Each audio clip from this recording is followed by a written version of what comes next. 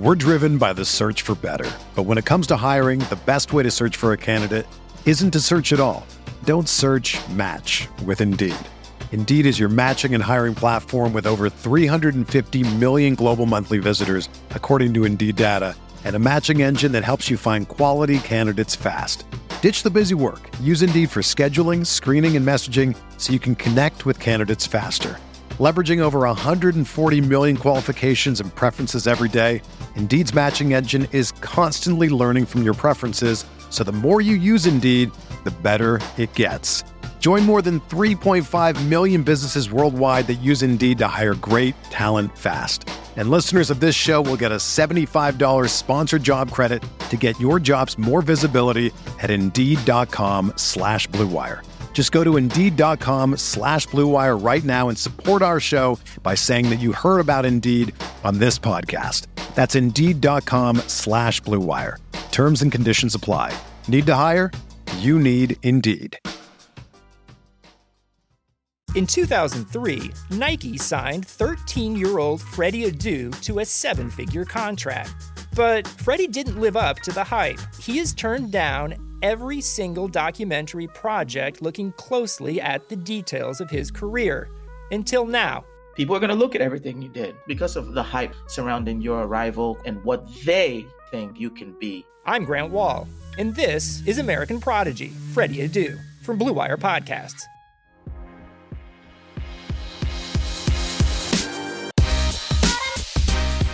This is the California Golden Bearcast, a part of the Blue Wire Podcast Network. This episode is brought to you by Indeed and Bet Online. Enjoy the episode.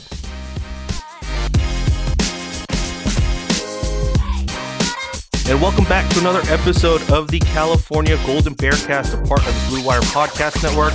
Today we're here with a very special guest. We've been wanting to get her on the podcast for quite some time now, and we finally got it to work.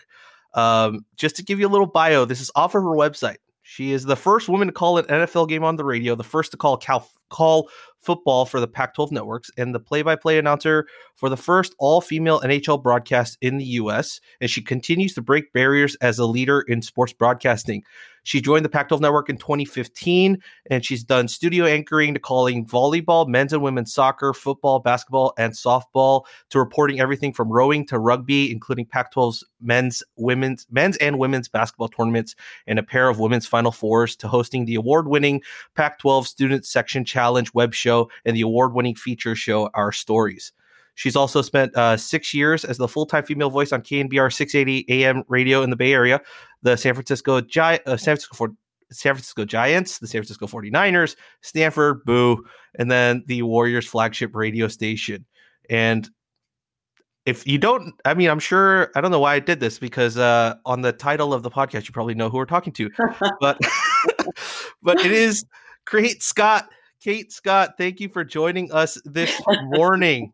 How are you doing? Oh, Rob, I'm doing great. Thank you for that way too long introduction. Nobody cares. That's my old friend Gary Radnich used to say. And let's just state for the record that I am, quote unquote, the professional, apparently, but that I am just speaking into my computer right now. And Rob has like the most professional looking microphone setup that I'm seeing, and I'm back on the radio again, and Rob is beating me hands down. So bravo to you, Rob. Like it can only go downhill from here, because you look the part, man. You're looking sensational. Well, thank you for that. I have a face made for radio, so I think it's perfect. Yeah, this works out perfectly. So we're just going to talk about, your life as a sportscaster. We're going to talk about some Cal stuff. We're going to talk about some reader questions about Pac-12 football and Cal football. And we'll just see where this podcast goes. Sounds great. I'm ready for the journey. Let's do it. Yes. All right. So the first thing I wanted to ask you is, what's it like being a sportscaster during a pandemic? Wild, crazy. I'm so thankful that I wasn't doing the radio show that I am now, as I'm sure some of you know, back on the radio now with 95.7 The Game, hosting the morning show there with Bonta Hill and Joe the Butcher Boy Shafsky. But yeah, my heart went out to everybody who was doing sports radio for the months, right, during the pandemic. Obviously, we're more concerned about the health of everybody. But just to answer your question from a broadcasting perspective, I was hosting a podcast for The Athletic during that time. And not having any live sports, but having to still talk about sports, it really made you flex your creative muscle. And at first I'll say it was a little bit difficult, but then it got really fun, for me at least, because it allowed you the space that you never have, because we're so go, go, go. There's a game every night of the week these days, if not multiple games every night of the week. And you don't have any time to slow down and reflect on what an incredible decade it had been in Bay Area sports. I mean, not just the Giants, not just the Warriors. Even though the 49ers didn't win a title, they got close. I mean, the A's have been really good.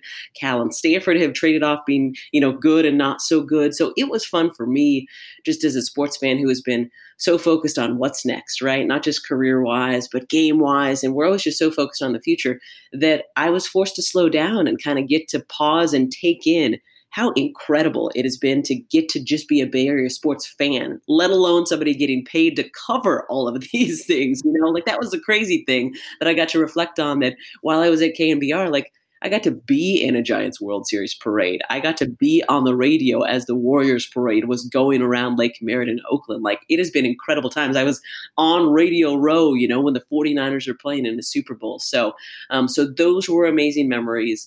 And yeah, I think that this has been great for me to reset just as a sports broadcaster and allow me to, again, feel how lucky and grateful I am, not just to have a job right now, but to get to be doing something I love. And now that sports are coming back, Rob, obviously just even more excited about what the future holds. Absolutely. I think I totally resonate with that thing about being creative and just not having anything to talk about that you usually would talk about. Totally. There's not a game that you could break down. Exactly. It's like, okay, well, what are you going to do? What's sports memory? What's something new that you haven't talked about over the last couple of days that you can make interesting and creative and make somebody want to keep listening to you for a few more minutes? Yeah. I mean, this wasn't on my list of questions, but since you talked about it, was there any episode or anything you recorded over the last few months during the pandemic that is just super memorable to you that you wish more people, listened to or, got a chance to look at? That's a really good question. That is a really good question. Right at the start of the pandemic when we were just floundering, like, what the hell are we going to talk about? One of the first random acts of kindness that went viral was a former Stanford runner. Her first name's Rebecca. I don't remember her last name, but just right at the start of it, when all of us were terrified because we didn't even know how the virus spread, so we were it's when the toilet paper and the Clorox and everything was sold out. And she literally was going grocery shopping at a Trader Joe's up in Washington where she lives now.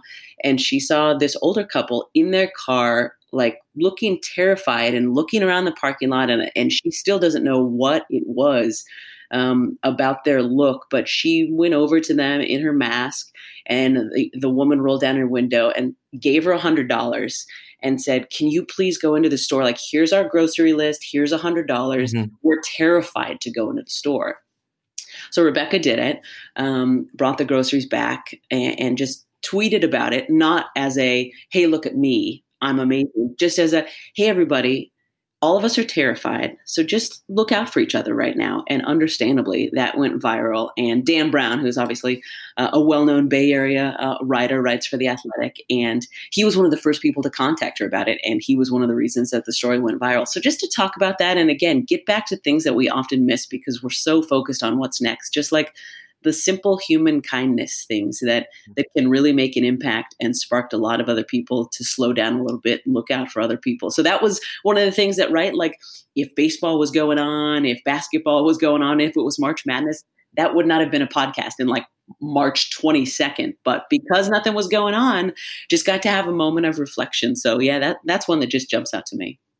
Yeah. I mean, the intersection of daily life and sports becomes more apparent, I think, during this time where we don't have sports, because now we're talking about, as you said, those types of stories that might not have come to light, but still has a connection to the sports world that we also love so much. Totally. Yeah. I guess we'll move on from that and maybe take a step back further into a little bit more of the past. We got a question here from @Fight for California, Fight for Cal with a Y, which he asks, he says, "When did you first dream of becoming a sportscaster? And from that, What lessons did you take from your mic person days into your broadcasting career? Yeah, two great questions. I like the fight with the Y in it. So thanks for sharing. Yeah, I was, because I was a woman and there were very few women who were doing sports broadcasting, none really doing play-by-play when I was growing up. It wasn't until Mr. Schmalzel, what's up, Mr. Schmalzel down in Clovis, one of my advisors in high school, because I was planning to go to college and get my teaching credential because a lot of my friends were going to be teachers and my mom was a teacher for a long time, special education teacher for 30 plus years. And I love impacting people and inspiring people. So I just thought that was a great way to impact the youth for the next generation. And then Mr. Schmalzel was like, Kate, let me just point something out to you. Like, as we're applying for colleges, right? He asked me what I wanted to do and I told him teaching. He was like, that's great. Obviously I care about that. I worked in education for all my life, but he's like, you play every sport. You do the morning announcements. You announce every sport that you're not at. You're like our PA announcer for them. You write for the sports section of our newspaper. Like, why don't you look into sports broadcasting? And it literally wasn't until my junior year in high school where I thought, okay, now that somebody has just verbally kicked me in the head, like, that's a really good idea. But you have to remember, even though I'm not even 40 yet, like back when I was a kid watching sports, it was Hannah Storm, Susie Colbert, Bonnie Bernstein, Leslie Visser, Andrew Kramer, Robin Roberts, Linda Cohn, but they were either sideline reporters or they were sports anchors. Nobody was actually calling games. Right. So it wasn't until I got to Cal and started majoring in mass communications and learning more and more about what it took to do certain jobs that I even considered being on air in any way. I was still considering myself a print journalist when I got to Cal. And then it wasn't even until after I graduated from Cal that play-by-play, one of my main things now, came into the picture. Shout out to Paul Aldrich, who produced back in the day. I'm sure everybody knows the Cal Sports Report. Like, remember back in the day when it was Mike Pulowski and now it's Todd McKim, when there was no Pac-12 network, it was our little half-hour highlight show. It'd be 20 minutes of football and 5 or 6 minutes of the Olympic sports. And I met Paul my sophomore year at Cal, and we've stayed in touch. And obviously he's been a big mentor for me. And he was the one who, after I graduated from Cal, said, hey, I'm doing this high school football package. Nobody's going to watch it, but I think you can call football, Kate. What do you think? And I said, Paul, you're fucking crazy. I can't call football. And he's like, stop it. You know so much about every sport. Nobody's going to be watching the games. Just try it. This is going to be perfect. It's the perfect way to just see if you enjoy doing play-by-play. And man, I fell in love with it. As a former athlete, it's the best rush you can get because it's totally live. It's unscripted. So no matter how much prep you do, you just don't know what's going to happen. So I love it. And you get to interact with the athletes and the coaches, and you get to go to the venues. So it's it's as close as not playing or coaching or working for the team as you can be to that energy and that, just part that I loved about being an athlete back in the day. And then what was the second part of Fight's question? It was, what lessons did you take from your mic person days into your broadcasting career? Yes. So that who knew that being a mic man would turn into a career? That was the big thing I learned. It's crazy. My best friend, Megan, who we met freshman year welcome week at Cal, we just joke about what we were doing during our college days. She worked in strategy and stuff for the rally committee. We were those big nerds with, the rugby nerds. But she was in charge of the rally committee when we won the Axe back. So she was in charge of strategy and team building, even though it was on a super nerdy committee level for Spirit Crew. But now she works in strategy and education all these years later. So what I learned about being a mic man, how to pay attention to the crowd, right? When to be quiet, when you need to speak up, when to get the audience involved, how important just tone and intonation. I took voice classes after I finished at Cal, and that really helped. Just little differences that you can make in your voice, how just changing the intonation versus the volume of your voice can make a big difference. So I learned so much from being a mic man, and also the connections. I mean, the first gig I ever got was thanks to being a Cal mic man when I started as a traffic reporter here in the Bay, because the guy, another shout out, John Atkinson, was the PA announcer for women's hoops at Cal. Didn't know him, but wow. I walked into his office for my first ever interview out of college, and I was terrified. And his first words were oh shit, you're that annoying chick who was on the microphone at Cal. And I'm thinking to myself, well, there goes this opportunity. I guess I should probably walk back out the door. And he was like, no, sit down. You were great. So yeah, just using my voice and making connections, and just how crazy it is that things you're doing in college that you're just having fun doing, right? We didn't get paid. We were just leading cheers, cheering on Aaron Rodgers. I mean, so lucky to be a mic man when I was there at Cal. But that crazy things you're doing during college can actually turn into lifelong careers. Right. I think you make an awesome point. I think the biggest thing with my college buddies that we miss the most is even organized sports. Like when you get older, why is organized sports so difficult to even be a part of? And thankfully for those that are right. And thankfully for us that at least have still some connection to the sports world. Like we get a little bit of that. Like for me, when I'm at Cal game days in the press box, like I kind of get that feeling back. But I think, it's probably even more so for you when you're busy on game day. So I guess a leading question for me with that, or tie-in question, would be how much prep does it really go into for you for, like, let's say a football game on Saturdays? Like how much are you prepping Monday through up until game day? So much prep. There's so much. And I will say, I think I over prep because I'm a woman, and I've heard this from every other woman, right? Because if we mess up a name, it's because we're idiots and women don't know anything about sports. Whereas if a guy messes up a name, it's, he just, mispronounced it that one time. So there's that added layer of gender pressure. But just because there's so many people on the team, and the way I see it is an absolute privilege, again, for me to get paid to call a sport, and also that I could be calling a moment in somebody's career that could be the biggest moment of their career. So, right, you want to honor the game and the players and the fans to the best of your ability. So that's why I dive so much into my prep. But yeah, it starts on Monday with at least emails with the people you're working with. You're in close contact with your producer, because that's the person who really decides what we're doing, along with the director. The director decides the pictures, but the producer is a lot of the storytelling behind the scenes. So they often will say, okay, these are the guys we want to talk about, or the position groups, and here's why. And then on Tuesday, we'll dive more into those stories. And oftentimes have a call and talk about how we want to bring the graphics into the broadcast. Okay, here's how I'm planning to talk about this story. Can you guys get a graphic like this to support it? And these are the statistics I would like on it. Like, you get really into the weeds. And then, then you're putting together your board, which takes a couple of days. I put together my board myself because that's a big part of my memorization process. Mm-hmm. If I'm typing in guys' stats, it's easier for me to remember than a few days later.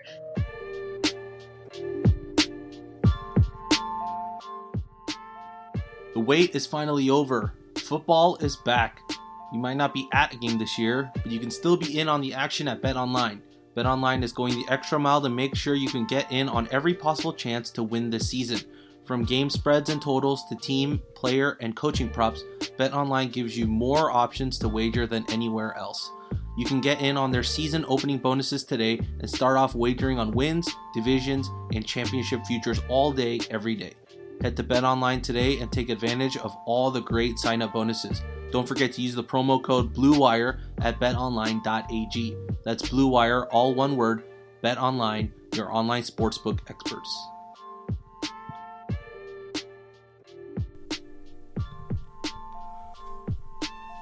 "2020 has already reshaped how we work, and it's almost over.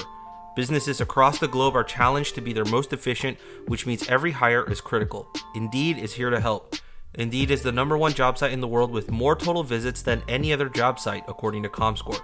Indeed helps you find quality candidates quickly so you can focus on hiring the person you need to keep your business going. Unlike other sites, Indeed gives you full control and payment flexibility over your hiring. You only pay for what you need, you can pause your account at any time, and there are no long-term contracts. And now, Indeed's new way of matching you with candidates instantly delivers a short list of quality candidates whose resume on Indeed match your job criteria that you can contact the moment you sponsor a job, making Indeed the only job site that can move as fast as you do.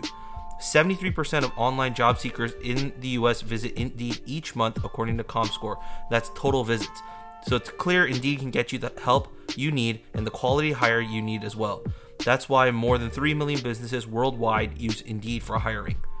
Right now, Indeed is offering our listeners a free $75 credit to boost your job post, which means more quality candidates will see it fast. Try Indeed out with a free $75 credit at Indeed.com/BlueWire. This is their best offer available anywhere. Go right now to Indeed.com/BlueWire. That's BLUEWIRE. Offer valid through December 31st. Terms and conditions apply.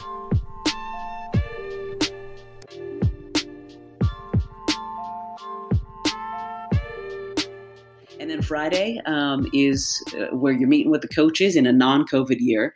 I'd be at Memorial Stadium talking with Justin, talking with the defensive coordinator, the offensive coordinator. They usually bring in a couple of star players that we ask to speak to as well. And that's how you hear announcers the next day be able to say, well, we spoke with Chase Garbers or whatever. Mm-hmm, yeah. They usually give us a good half hour, 45 minutes, depending on the guy's class schedule.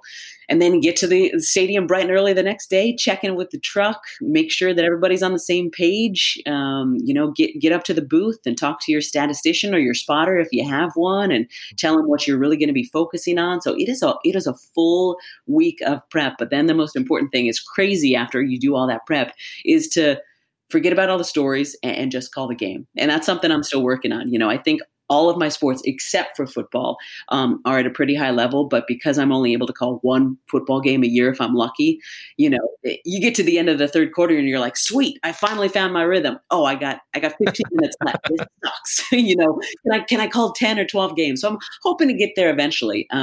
But that's the thing. You take all your prep, but then hopefully you just have a great game. So you get out of the way and you're just calling names and numbers and yardage and all that stuff. But it's a lot of work and a lot of fun all at the same time. That's awesome. I mean, I think I totally get where you're coming from. Even for me, when I'm at Memorial Stadium for home games, just the amount of work that goes in during the week to make sure you have all the players' names and numbers memorized. So when you're looking down at the field, you're not screwing up who caught that pass or who threw that pass.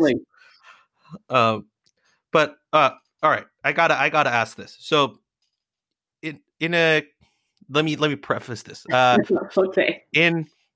When you watch a Korean drama or a Korean TV show, there's these moments where the main character does something embarrassing and they relive it the next day. And what they do in Korean, what we call an ibrul kick, which it translated means blanket kick.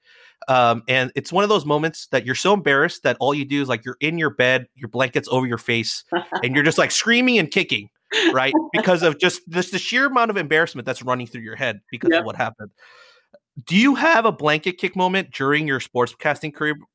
Like when you look back, you're like this. I still cringe, or I still would throw my blanket to the side like whenever I remember this. Oh, that's hilarious! I love that. You're gonna have to teach me how to say that in Korean, Rob, because that's hilarious. And yes, it happens all the time. So I will just go with the latest one, and I'm so pissed at myself because it was such a big broadcast, and I knew that everyone was just gonna be waiting for us to mess up. And in the open of the NHL game that I called back in March, which feels like 500 years ago at this point. Yeah. But we usually do recorded opens, and which means, just 15 minutes before the game or whatever, you do that little first part, like the first 2.5 minutes, just so you have that recorded so that as it's playing, you can really get your mind right during the game.